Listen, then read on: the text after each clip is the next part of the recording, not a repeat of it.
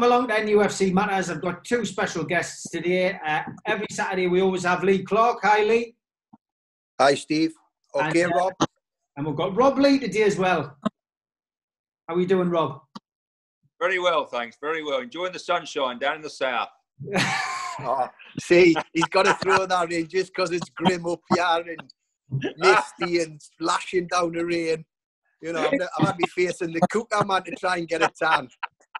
Lee, you must have rosé in that cup. I haven't, Steve. You cannot drink rosé. Even me, not being connoisseur or anything, but even I've got to have a hot cup of tea the day with this weather we've got. If I had the weather Rob had, the rosé would be getting smashed. You know that. Have you had... Get off this rosé, mate. The sun is out. Hey, Rob, you like this one? I tell the people who were coming on previously, get yourself the Sainsbury's rosé, house rosé blush, Pinot Grigio blush. It's only £4.50 a bottle, mate. It's top class. And I know you don't like spending the pennies, so that'll suit you down to the ground. Rosé I drink as well, yeah. Well, $4.50 a bottle. Classic. You're going to get a sponsorship deal at some point, Lee. That's going to be it, I think. Sainsbury's. Come on, Sainsbury's, fill your boots. Right. Okay. We haven't really moved any further forward with the takeover, Lee, since we last spoke. But I don't think that the silence is anything to worry about. I think we're just, we're moving towards the end game, aren't we? Yeah, I think that there hasn't been much being said this week, and I think that's a lot to do with Amanda Staveley having the issues with the Barclays Bank in the High Court at the moment, so other things to get on with. Plus the Premier League, as we've talked about many times, they'll be getting concerned with the project restart of the Premier League midweek and then going forward for the first Newcastle game next weekend, obviously.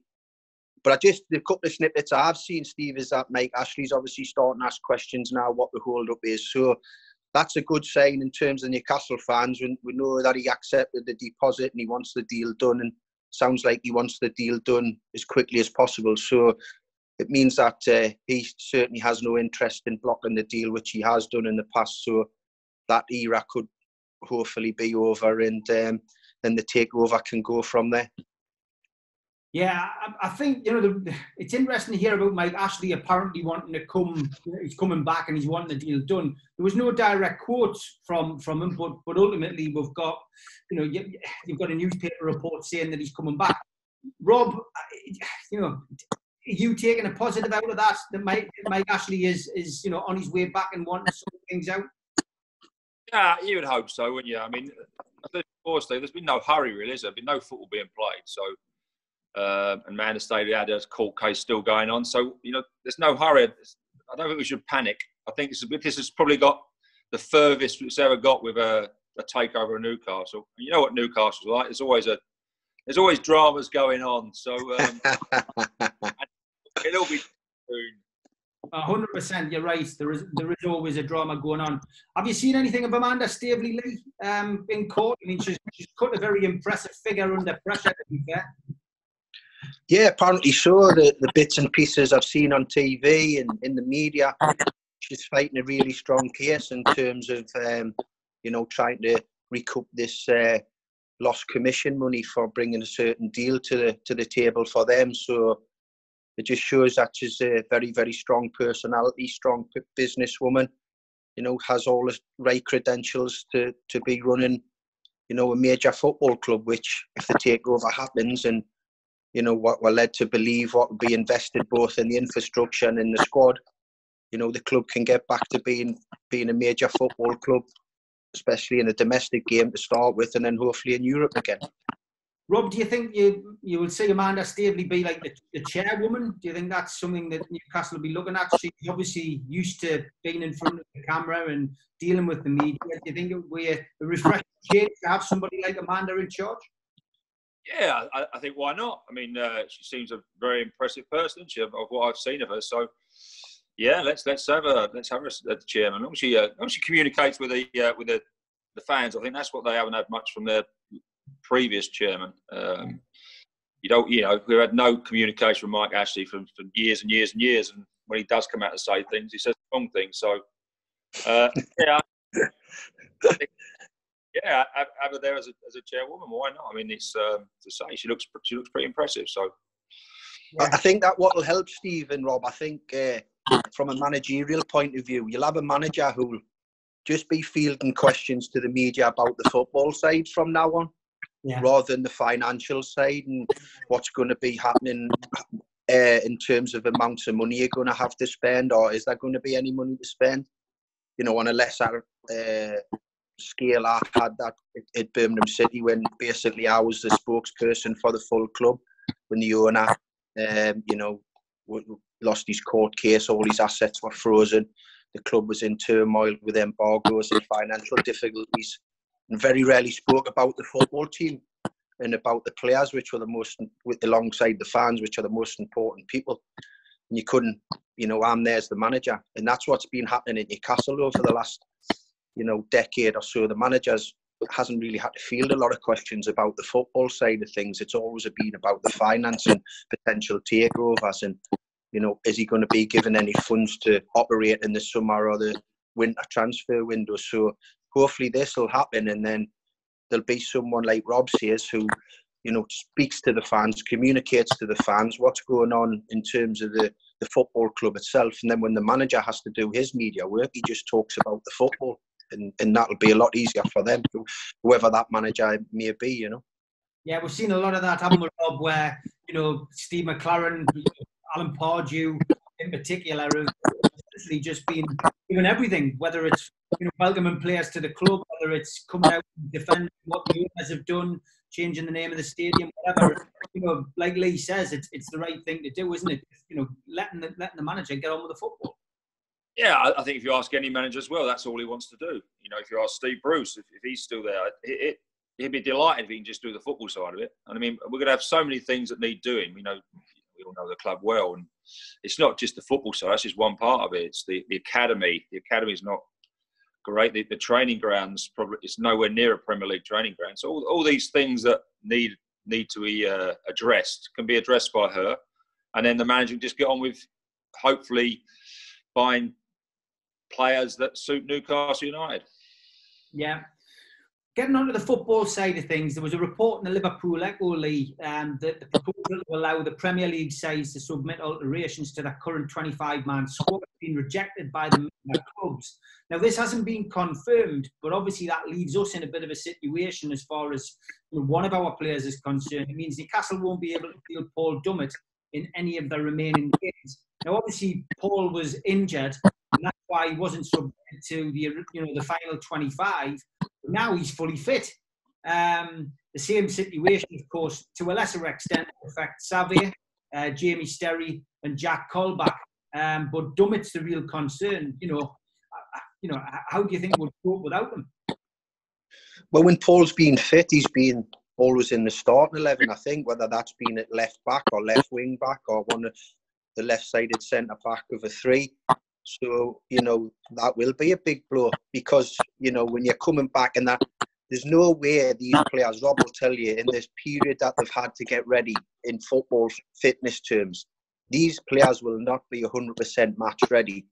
But the good thing is all these clubs are going to have the same issues. It's not as if other clubs have been able to train with their full group earlier than everyone else. They've all had the same time scale. And obviously there's a talk about being able to use 5 substitutions. So you're going to need as many players as you possibly can for these remaining games because they're going to be played in a short period. And if you're losing one through administration situation, no fault of your own, it's going to be a tough one, especially, as I said, when Paul's usually fit and available, he's in the starting team. So that'll be a big blow to Stephen. And like we talked about, there's possibilities of injuries already to the squad since they've come back from training. There was a report earlier in the week that there was up to 5 players. Now they might just be little niggles and knocks where you don't use them for these training games what they're having and you keep them ready for the Premier League. But still they're missing out. I mean, they've had a longer break than they usually do with pre-season in any way, especially the way the game goes now. They get a maximum of 4 to 5 weeks for their end of season break. They've had over 8 weeks, possibly 9, 10. and then they've only got like a 2 to 3 week prep period with 1 or 2 friendly games. So it's like what you're seeing in Germany. The intensity is not the same level as it was. So it's good, and you're risking the players picking up injuries as well. So you're going to need to use them 5 subs and have every player available for each game, because if they're coming midweek, weekend, it's a tough schedule.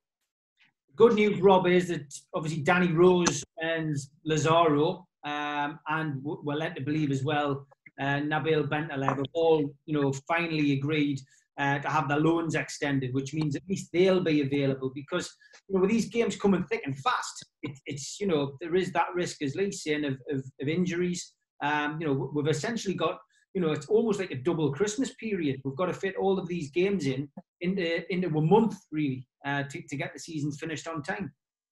Yeah, it's like Nash says, you need as many players as possible. And, we didn't mention, if somebody gets corona, then they have to go and self-isolate. They miss a week, at least a week, maybe 2. So I think the Premier League have got to lapse that rule just for the end of this season. We're playing so many games with a short space of time. Having no really pre-season, you're definitely 100% going to get injuries, especially some of our players who are, let's say, have got injury prone. Yeah, let's come on, Andy Carroll, Nash. You're harsh, Steve. Yeah, well, I'm harsh, but I didn't realise he was injured again. But no, that was. Yeah, he was the name that stood out when I seen the report that these 5 players had picked up injuries, and Andy was one of those names. And especially with the history that he's had in his final years, 2 or 3 last years at West Ham, since coming to us and starting a handful of games and picking up 3 or 4 different injuries. That's the problem with Andy. It's not a repetitive injury. He seems to pick up a different new injury, muscle injury as well. So it tells you that his body's not accepting the pressure it's getting put under. So if he's come back after this long period, gone back into full training, and I think they've even modified his training days as well to try and get him out on the pitch, and he's picked up another injury. Now we could be going over the top. It might just be a whack or a contact he's had in training, and they just not want to risk him. But it doesn't bode well in as me and Rob keep saying, that the short period for the games to be played and the type of intensity the Premier League's usually played at, it's going to be difficult not to pick up injuries, and certainly players like Andy, who has that history of doing that. Rob, the situation with Andy Carroll, Matty Longstaff and Manquillo is getting more complicated, though, because on the 1st of July, they're free agents. So, we could have a situation where, the 3 of them don't want to stay. So, what happens then? I think there's so many unanswered questions, Steve, that it's the same with the, my lads when the Elliott's at Luton and the Championship. They got Charlton players there who are not refusing to play. So there can be so many unanswered questions. What I will say is, a fit Andy Carroll, I think Newcastle need him desperately. 100%. We need him to score goals, and I think, we have to manage him. We have to get him out there, I think. And it's we have a lot of games, and I'm sure he won't play in.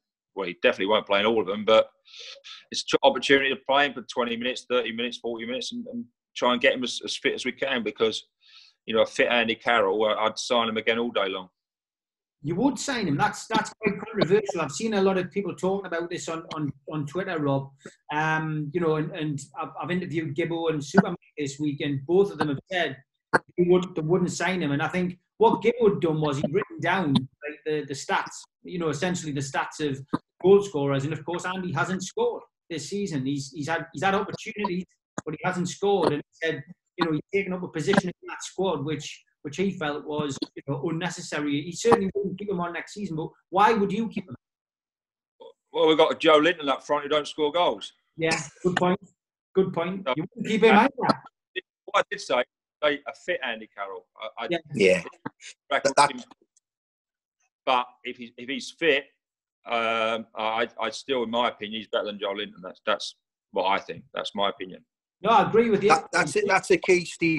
the fitness of Andy is the key. Yeah. And I know, John, you've mentioned about Gibbo saying about his goals. It's not just what Andy does in terms of scoring himself. It's what he brings to other teams.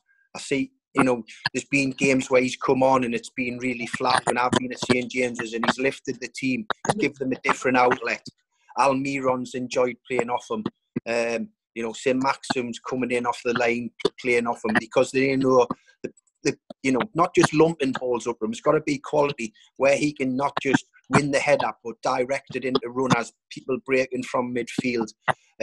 You know, getting the first header in when crosses are coming in, and then it'll drop to other people. Yeah, of course, when you're an attacking player, you're judged on the goals you score. But I think Andy, over the years, has changed things in the way he sees it. It's about being a team player and what he brings to the rest of the group. And, you know, as Rob says, for me, a fit one, there's no one for his type of striker. There's no one better than him in the country. And certainly in Newcastle United, if he's fit, you have him on that team, because what he does as well to the opposition, he frightens them, because the centre-halves know they're going to get something they don't usually get in the Premier League. And they're going to get bullied, and they're going to be getting battered from first minute to last. And that's something you don't really see now in the Premier League. It's like a dying breed of a number 9, because it's like the false nines, the in thing at the moment, or two smaller guys playing off each other. So Andy coming in, the centre-halves thinking, wow, we're not used to this. It allows the team to be stronger. But as he said, he mentioned it, the key to resign them is the fitness key. If he doesn't play a high percentage of games from now to the end of the season, I would imagine it would be very doubtful to justify how he does stay. Rob, how important, you know, are the fans at St James's Park? The noise, we often hear that it's like having a 12-man. Obviously, we're not going to have that. Now, is that going to be a big issue, or do you think it'll help the likes of Joe Linton, who seems to cave under the pressure? I mean, you know, what's your views on no fans? Well, I think it's be different. I think it's be difficult. You know, it'd be very, very strange. I think we've seen some strange results in the Bundesliga, haven't we? Of home sort of advantage, sort of like goes a little bit out the window. I think maybe because the crowd does make a huge difference. A lot of the big clubs now, you know, it's a huge difference. I was just saying to Elliot the other day, going to Millwall now won't be that bad, really. You know what I mean? At least as an opposition manager there, at least you'd go out of the game and your suit or your tracksuit wouldn't be covered in spit. You wouldn't need the dry cleaning on it straight away, that's for sure. Yeah, so you're right, John. I might find it easier for him. You know, what we're hoping is actually there's no crowd there. But I think the Newcastle fans have been pretty good to him, really. I don't think they've given him too much. Really, really good to him. Someone who's cost, you know, £40 million, but it's not his fault that. And maybe someone who's like I said to you before, whoever's brought him, he's saying he's not a centre forward. Well, then I don't know what he is if he's not a centre forward. That's what I find strange. But listen, whatever helps him, if that helps him and he scores 4 or 5 goals and does well in the last 9 or 10 games, then great. You mentioned that earlier, Lee, about Andy Carroll, you know, giving the crowd a lift, and that in turn lifts the team. I mean, you know, we're not going to have that. Is that going to be a big miss? Of course it is. And, you know, you get certain games where you're not really firing, and it's a boring 0-0, but then all of a sudden you produce something, or you're 1-0 down and someone produces a bit of magic and it's back to 1-1 and you've got 10 minutes to go and the crowd get right behind you and they lift you and they drive you forward and they help you get that win that didn't look like you were going to get it. You haven't got that now. So you go like 1 down, you've got 10 minutes left and you get an equaliser. You haven't got that whole stadium then pushing in behind you to try and, you know, force that winner, force errors from the opposition. And Rob mentioned it earlier about the Bundesliga. There was a stat, I think, last weekend, over 60% of the away teams won the fixtures last week in the Bundesliga. So I mean, I know a couple of the teams down right in the relegation zones, the Brightons of this world, they wanted to still have the home and away games because they wanted the familiarity of playing in their stadiums, but they're not going to really get that help from the crowd as well. So I think, and as you've talked about players, Rob will back us up, there's players you play with are brilliant Monday to Friday. Then they get out on a Saturday and they've got to play under pressure at clubs where the expectation levels are huge and they can't do it. And Joe Linton's had such a bad time. He might need this, where he knows if he has a bad touch or an attempted goal that goes high and wide or whatever, he misses a good chance. There's not going to be anyone criticising him from the stands. And so he might need something like this. This could be the thing that changes for him.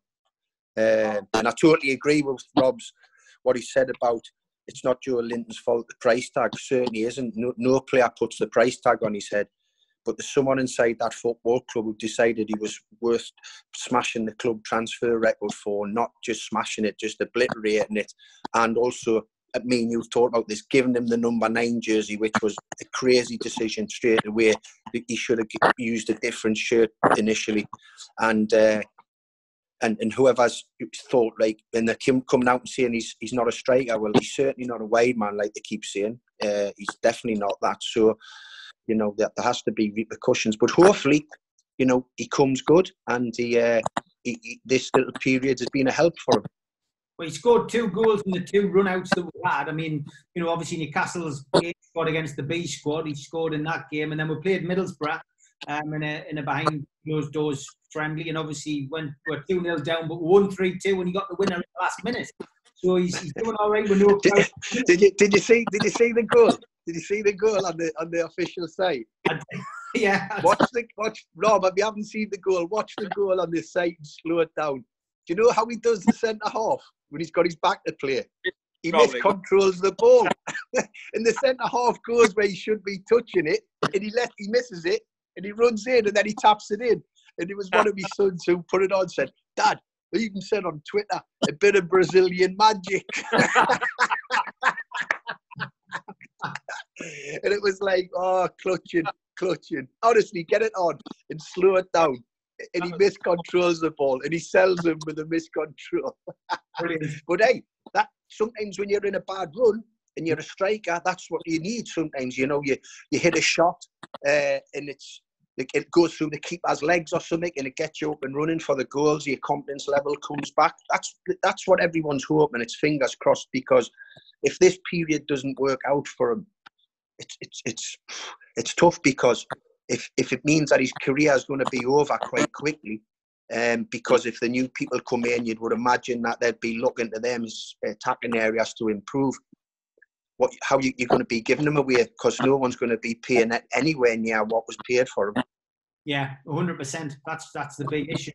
I thought I'd throw a curveball in for you today. I was looking through nufc.com before we came on, and one of your former teammates, lads, celebrating his birthday today.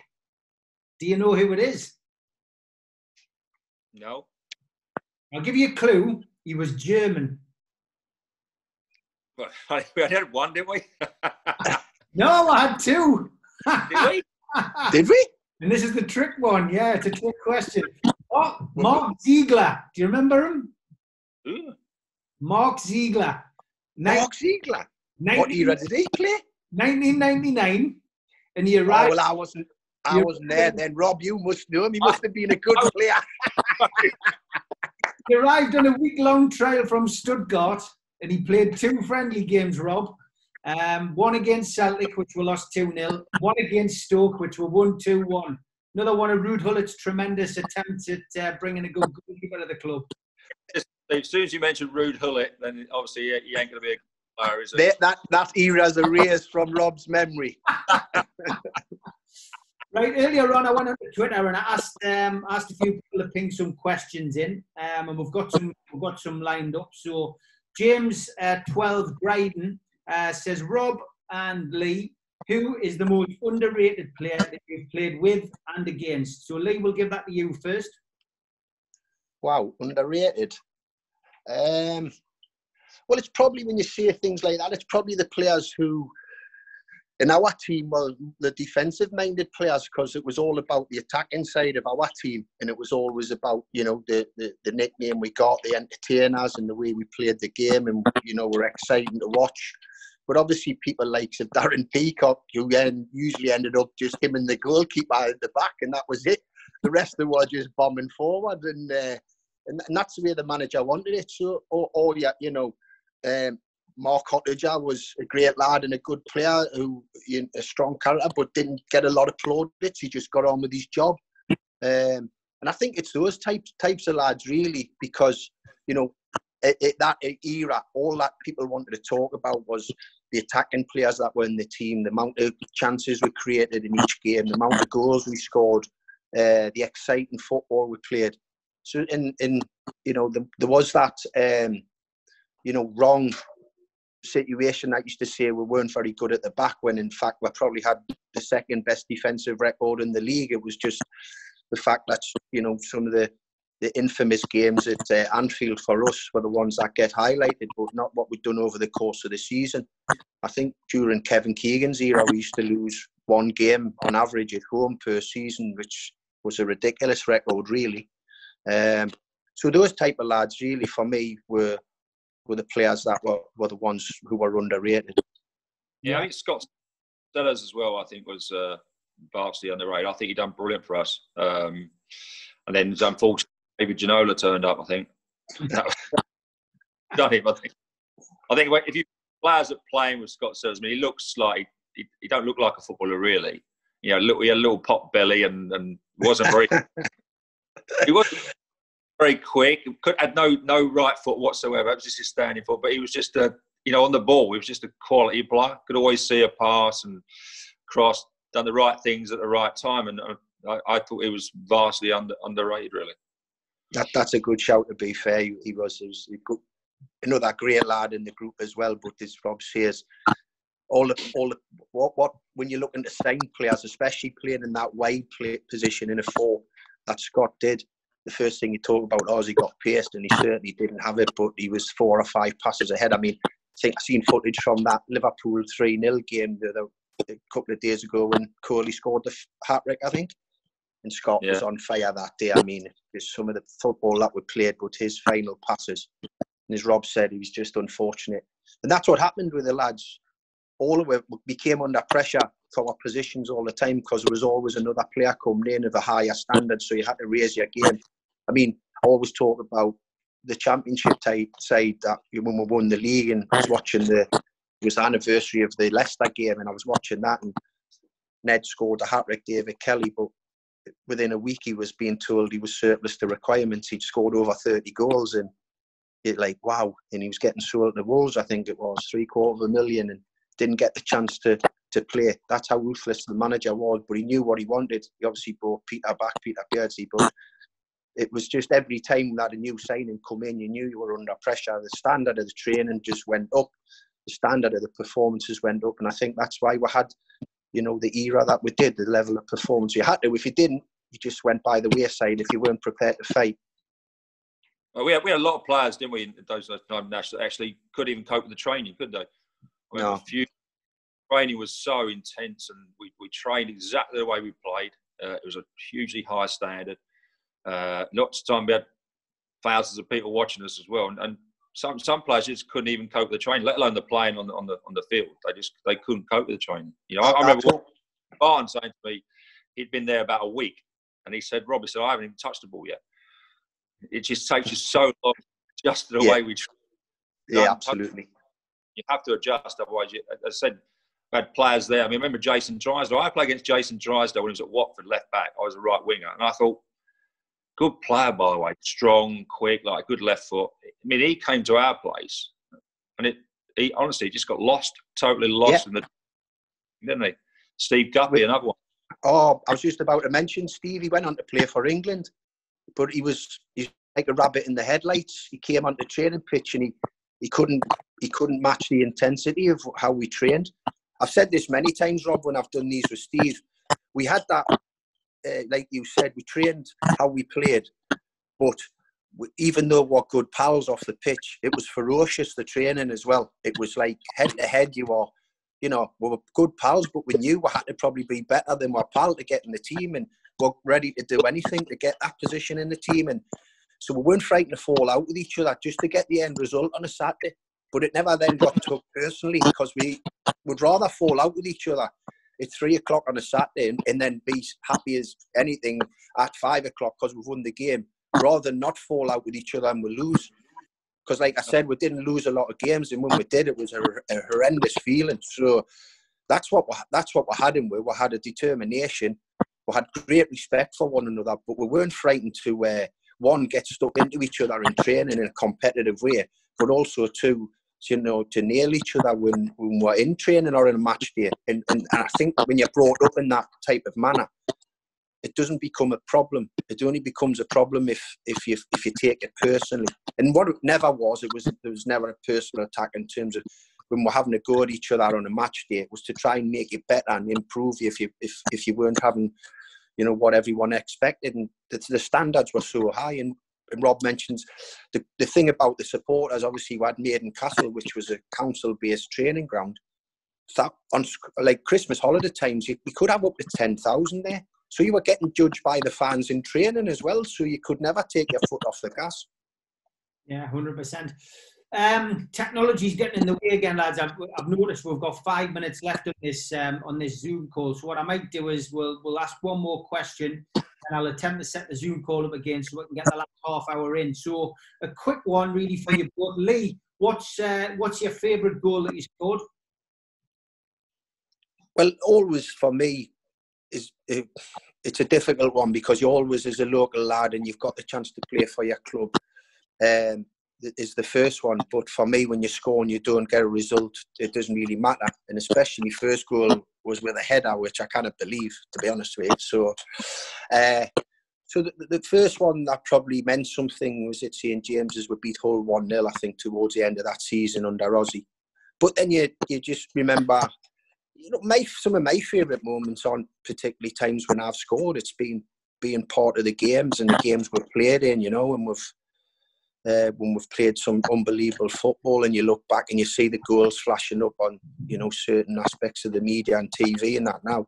And you see some of the one-touch passing of the goals that we've done, like I talked about the 7-1, when we beat Leicester and they were in the playoffs and we'd already wrapped the league up. And some of the goals were scored that day and the type of football against a team who was in the playoffs as well. So make the play for a potentially strong team. We just blew them away. Then you think about, we blew Tottenham away 7-1 at St James's. One of Kevin's last games. I mean, Tottenham were a top team then as well, and they just couldn't live with all these type of things. Man United 5-0, and it's just they're the types of things that stick in your mind. Is the goals not a lot of, doesn't high up on my list. Not that because I probably didn't score that many. That's why. Yeah. Rob, Peter Porkpie Robson's question: what's your favourite goal you scored for Newcastle? Well, I had a few really. I think every one of the fans remember is the Wembley one. But as Nash says, we lost the game, but it's still to score at Wembley for all the times we played at Wembley for Newcastle and as you all know, didn't play well and lost all of them.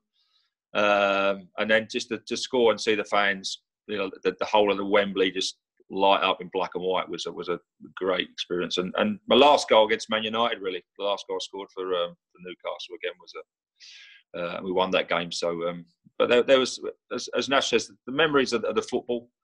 I often get asked, would you swap it for a Premier League winners medal? And I genuinely wouldn't swap the 5 years we had under Kevin. The way we played football and the way that we passed the ball, the team we had, the team spirit. I genuinely wouldn't swap it for that. I had the most amazing 5 years, especially the first 5 years under Kevin. It was just amazing. So I've had a quick technical break there. And Lee, are you still drinking tea? No, I've gone on to the hard stuff. This replaces the cans, doesn't it?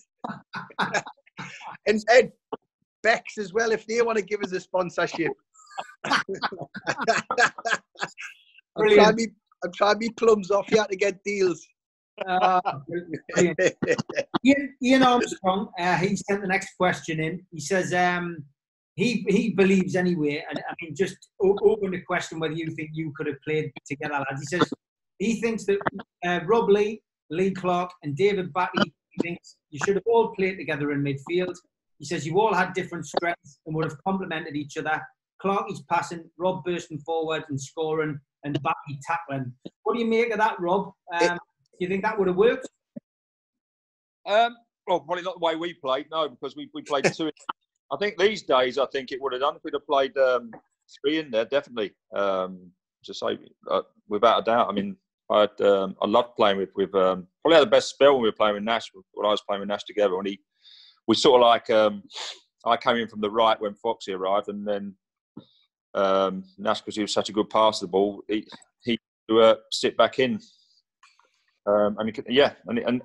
Listen, I think good players can play with good players. You know, they always say that if you have good players together, you can play together. So it would definitely. But I mean, I loved playing with Nash. I thought it was great to play with him.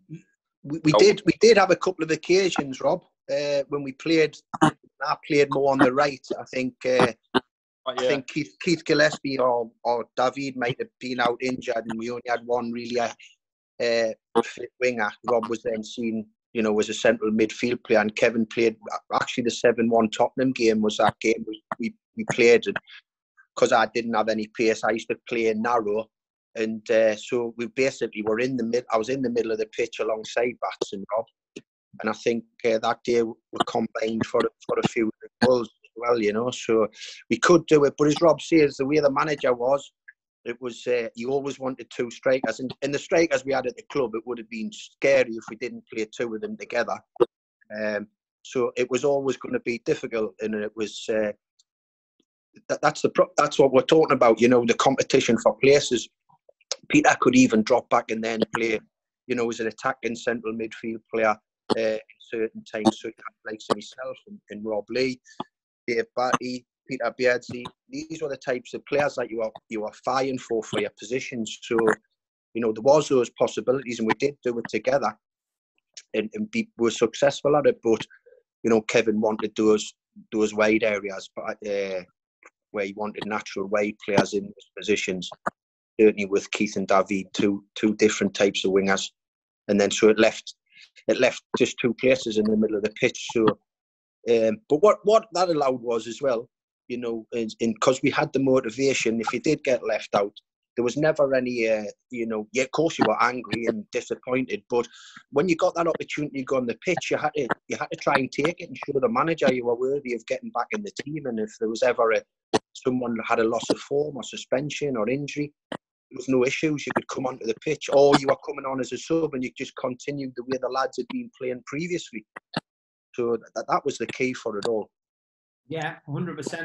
Good stuff. Good answer. And next question comes from Mr. Liam. He says, Rob, he says, which of the lads who play in Newcastle's team today do you think could have made it into the entertainers team?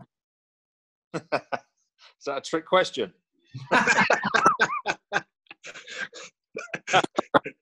Is there anybody? I mean, would you? I bet I down this in one. Do you think there would be space for Almiron or a St. Maximin in the team? No. No. I mean, possibly the goalie. Of what I've seen of the goalie, Bravka.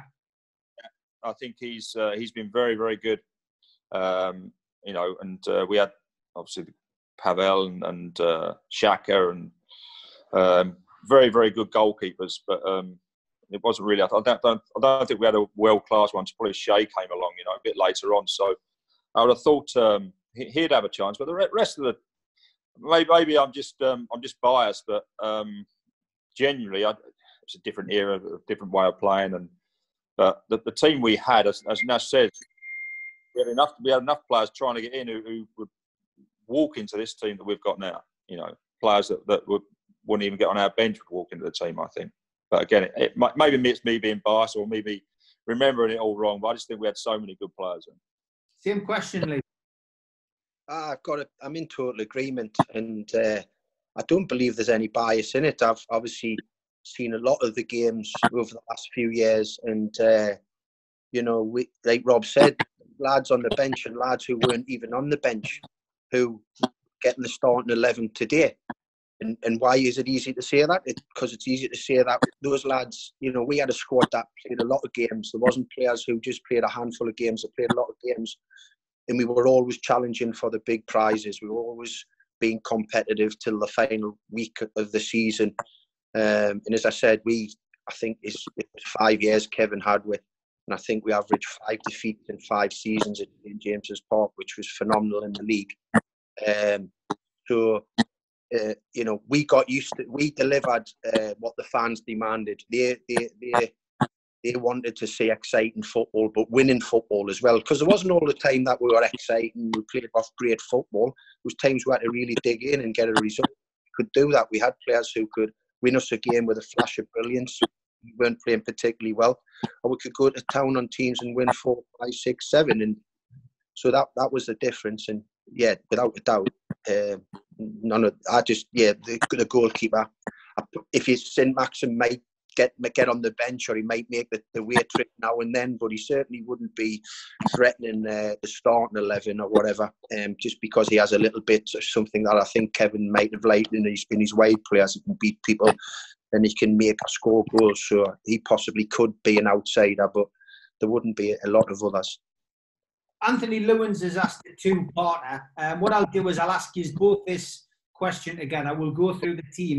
He wants to know your best Newcastle United 11 made up of the players that you actually played. So we'll start with goalkeepers. Rob and Lee, we'll go with you first, Rob. Who would your goalkeeper be? My goalie, I think, would be Shea. Yeah, I agree with that. Shea for me too. Okay, no problem. Back four then, presuming you're going with a 4-4-2, you know, just to make it easier, I think, for ourselves. 4-4-2 then, Lee, who would your back four be? The back four, well, one of the centre halves would definitely be Big Philippe. Probably alongside Steve Howie, because unfortunately, my second time back, I had to come back in the centre half. Was John Allen Boomsong.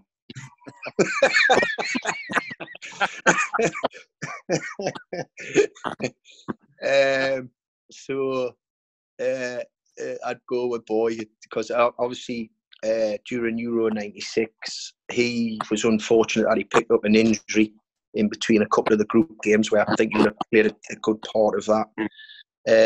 Me right back, obviously mentioned Hottejar. We obviously had Warren in there. We had Watto. Stephen Carr, when I came back the second time, was a very athletic footballer. I'll probably go for my pal Watto at right back, and Bez at left back. Okay. Or Barry Venison, obviously. Venaz was very, very. He was very influential, and he was very, very consistent. He would be at least never less than a 7 out of 10 week in, week out. Venaz, and he was a good leader. So I'd probably go for Venaz ahead of Watto. I'll get a phone call about this, but I'll have to take that on the chin. Rob, I was exactly the same. I think the centre halves would be Billy, if we can call him a centre half, but best ball playing centre half I've ever seen. Steve Howie, as Nash says, at the time, 96, he was as good as anybody. I don't like putting him in, but Bez is probably in the left back. Yeah, we're doing like massaging his ego. You don't need that massage. I'm telling you, bloody ego. And then mention the name, Watto, Warren. I thought would both very, very good. But Venaz would have been, for me, he was the first really proper leader that when I came to Newcastle, he was a proper leader of men. So I'd probably pick Venaz. Proper character as well, Venison, absolute character. His other question, Anthony, the second part is, who was the better finisher, Andy Cole or Alan Shearer? Well, the stats tell you who. He's the best in the business, bar none, Alan. But Coley wasn't too far behind. That's what I was saying about the type of strikers we played. Les wasn't too far behind. Peter wasn't too far behind. David Kelly had a brilliant goal scoring record. Tino was a terrific footballer. It's ridiculous the strikers we had to play with in that era. The quality. Paul Kitson come and done a strong job for us as well. But the stats that Alan has. They don't lie. He's head and shoulders above anything. He's the best number 9 the club's ever had. He's the greatest number 9 in the Premier League. So you're not going to say someone else is a better finisher. And like we keep talking about, and we'll keep repeating this, he practiced his finishing like he did on a match day as well. He didn't try and do anything cocky in a shooting practice or whatever. You know, he was putting his foot through the ball with ridiculous amounts of power, and he practiced how he played it as well, and that's how it paid off for him. Yeah, you wouldn't see Alan play midfield in any of our practice games, would you, Nash? No, I remember one day, Rob. I remember one day asking him to drop down and drop on the deep lying midfield play, and you can imagine what the response was there, can't you? Use Nuggets, just get the ball in the box and I'll score. Brilliant. I ran back towards my own goal with my tail between my legs. Chris Cooper, he asks both of you how much you both think you would be worth in today's market. Rob? God, I've got no idea. No idea. The market's gone mad. I mean, I think this what this coronavirus has for me has shown everyone that the market's mad. There has to be something done about it. Players worth £100 million is totally unsustainable to clubs. We're looking at clubs, lower league clubs, almost. Well, I think some will go out of business. And you're talking about players worth £100 million. It's ludicrous. It's madness. You know, we mentioned before, Joelinton, £40 million. I mean, who comes up with these prices for these players? And I just find it amazing. You know, even for our area, 1.75, I think Coley cost us. Sold it for £7 million, and Les was £6 million. It's lunacy of what Alan Shearer, worth £200 million. I don't know. It's Well, I'll put it this way: there'd be a high number of our squad that would be in the top 10 transfers in the world in today's market, in my opinion, because we had some of the best players in their positions in the business and improved that both domestically and in Europe in club competitions, but also on the international stage. And as Rob said, you had a spell, and what hopefully this COVID's done, it's brought the game back down to earth with a bit of reality, because the clubs won't have the spending power. But you are getting some average players going for astronomical fees. But that was the market the game's gone into. So you look back, I've got a picture, I think you might have sent us it, and there's a picture on the training ground. There was me, Rob, Watto, David Ginola, Pav, Peter Beardsley, Les Ferdinand and Alan on the training ground. We must have been doing one of our warm-up running games. And someone said to us, put a value on those players in the picture. And it'd be ridiculous. The costs, if those type of players now, and what they were done, they delivered on a consistent basis. So you could have been talking anything from £500 million to £1 billion in today's market and today's world, which people might think, shut up that. But when you look at what players who played in them similar positions have gone for in the last year or two, it's got to be a realistic shout that those figures should be, for that group. It's difficult to put a when you think, I know the world's changed, but we just talked about him being the best in the, one of the best in the world at what he does, if not the best Alan in his era. Costing 15 million, and at the moment we've got a striker who's cost more than double that, who's really, really struggling, and that's a barometer of where we are in today's world. So it's safe to say you'd both be worth at least 41 million each then?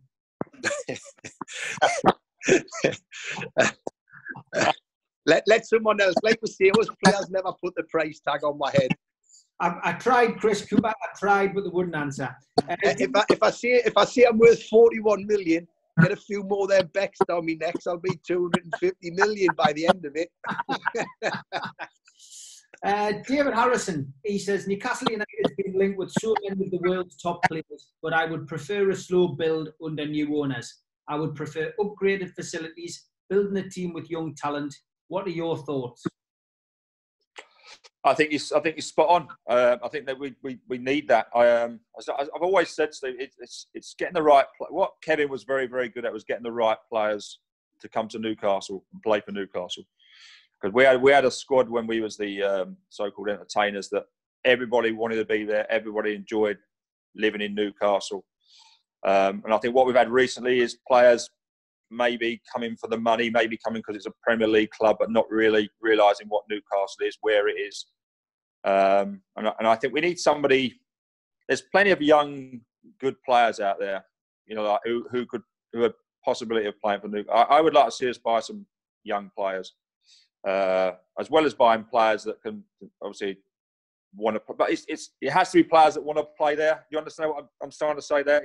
Yeah. But don't want to be there, unfortunately. And our era, I'm a Cockney. I stayed 10 years because I loved it there.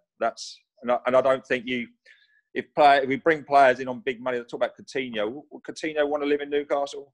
Will he actually get the Newcastle? I'm not so sure, you know. Yeah, Lee, same question to you. Totally in agreement with what Rob's saying. You know, I just think that I've said this many times, haven't I? That there has to be a certain type of player brought in initially, because you're not going to.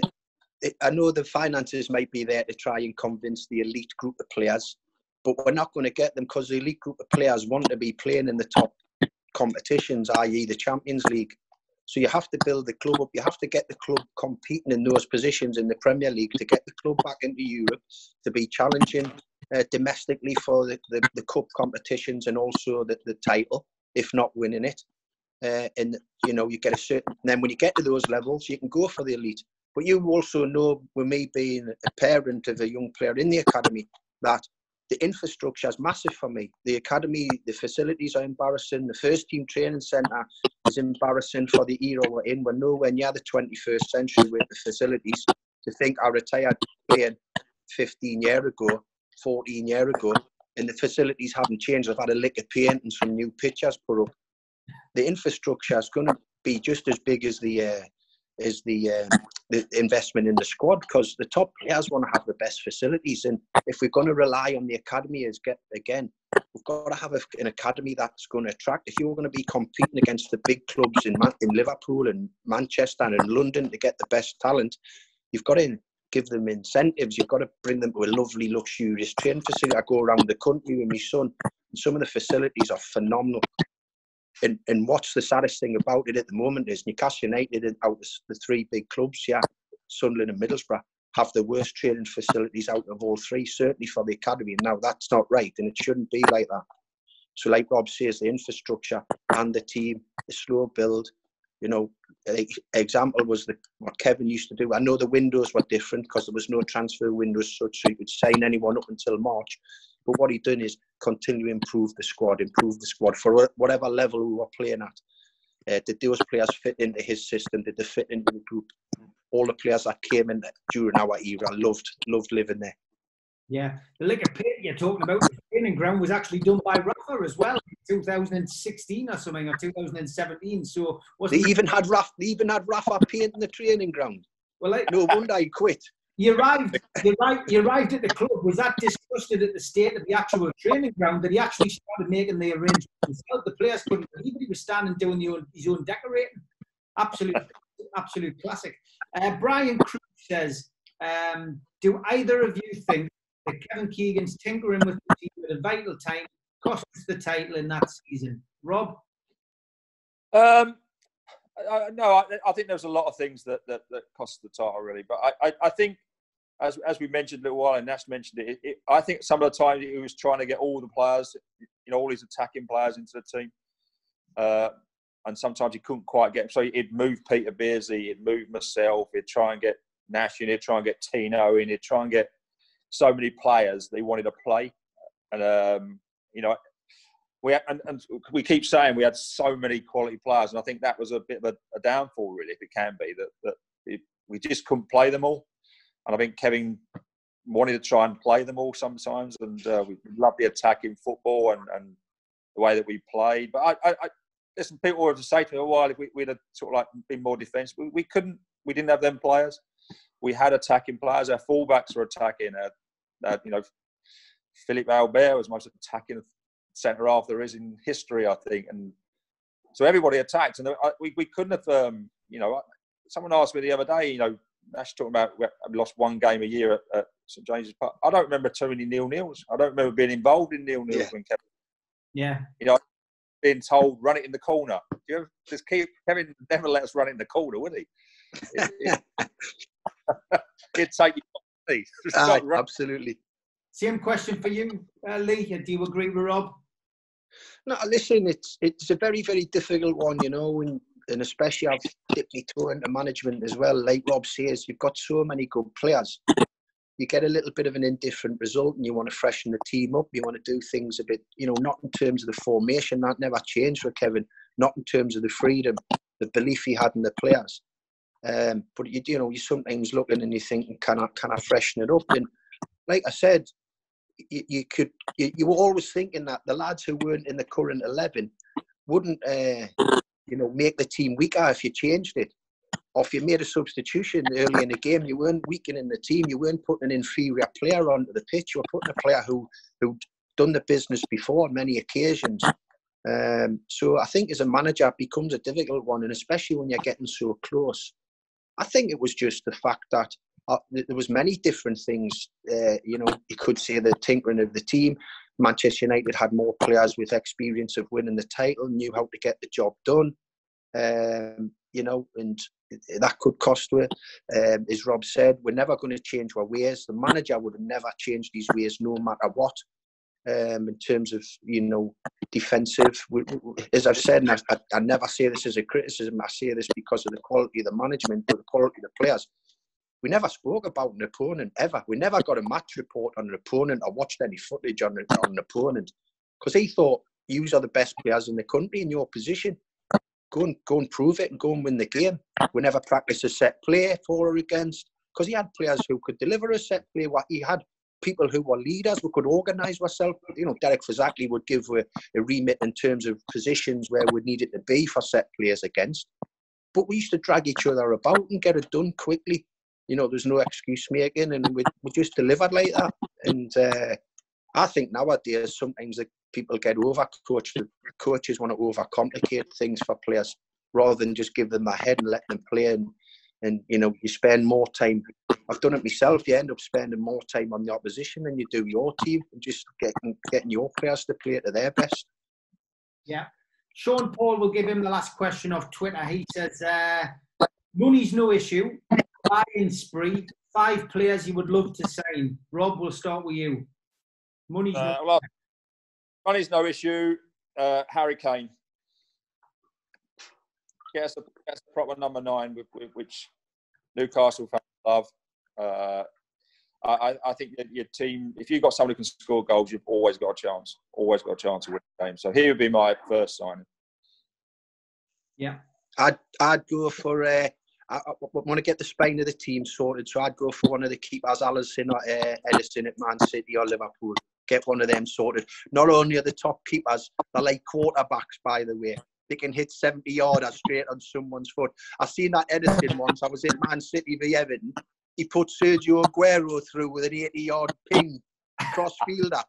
He went through. I couldn't believe it. So you're not just getting a top keeper, you're getting someone who's going to start the attack for you. Brilliant. Lee, I want to ask you, because I know you keep your finger on the pulse, especially with the youngsters at Newcastle. Just a story that's just come out in the Athletics today. Forward Tom Allen, who is this, I think he's a 6'7" lad, if I remember rightly. A lot of the under-23 players, including Jack Young, Elliot Anderson, goalkeeper Dan Langley, and defender Lewis Katz. They're all players who've been put on standby with the potential of injuries. Obviously, could potentially lose players, etc. Like we were talking about at the start of the show. I mean, is any of those players you think we should look out for, and any of them who you think will make the grade? Well, Tom's already had an opportunity, hasn't he? He's had it in the cup and in a couple of substitute appearances later on in the league. And I think Steve's already showed that he's a manager who isn't afraid to give the youngsters an opportunity. With young Matty Longstaff, early part of the season.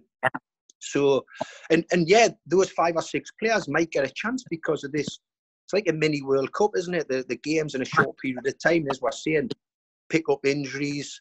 If you have this problem with Dummett, you know, the squad's going to get depleted.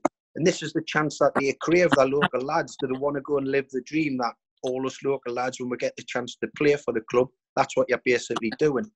So then the opportunities with them, they know that the manager won't have any qualms about sticking them in ahead of senior players if he thinks they're better than them. And this is where they've got to grasp that opportunity, really.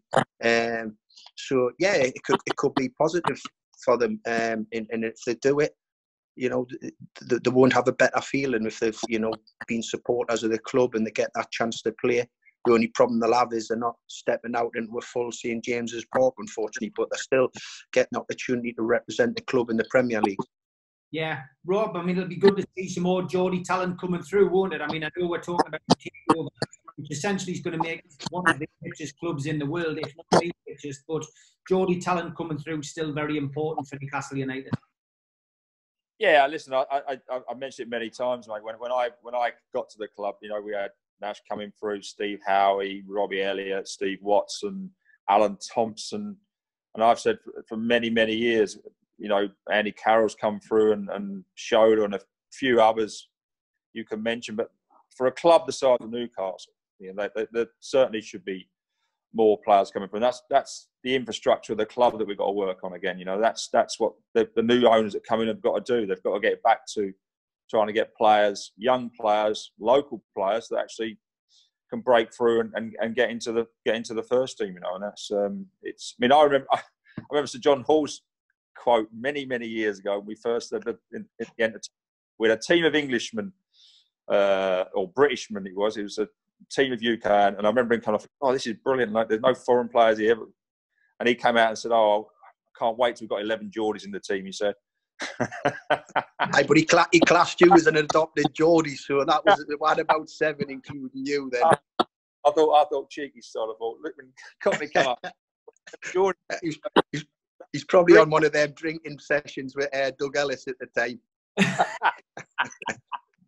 Well, that was his dream. He wanted. I think that's every Geordie's dream, isn't it? The Geordies want to play for Newcastle, and the more they have, you certainly know that they'll work hard and they'll give their all for the club, which some players haven't over the years.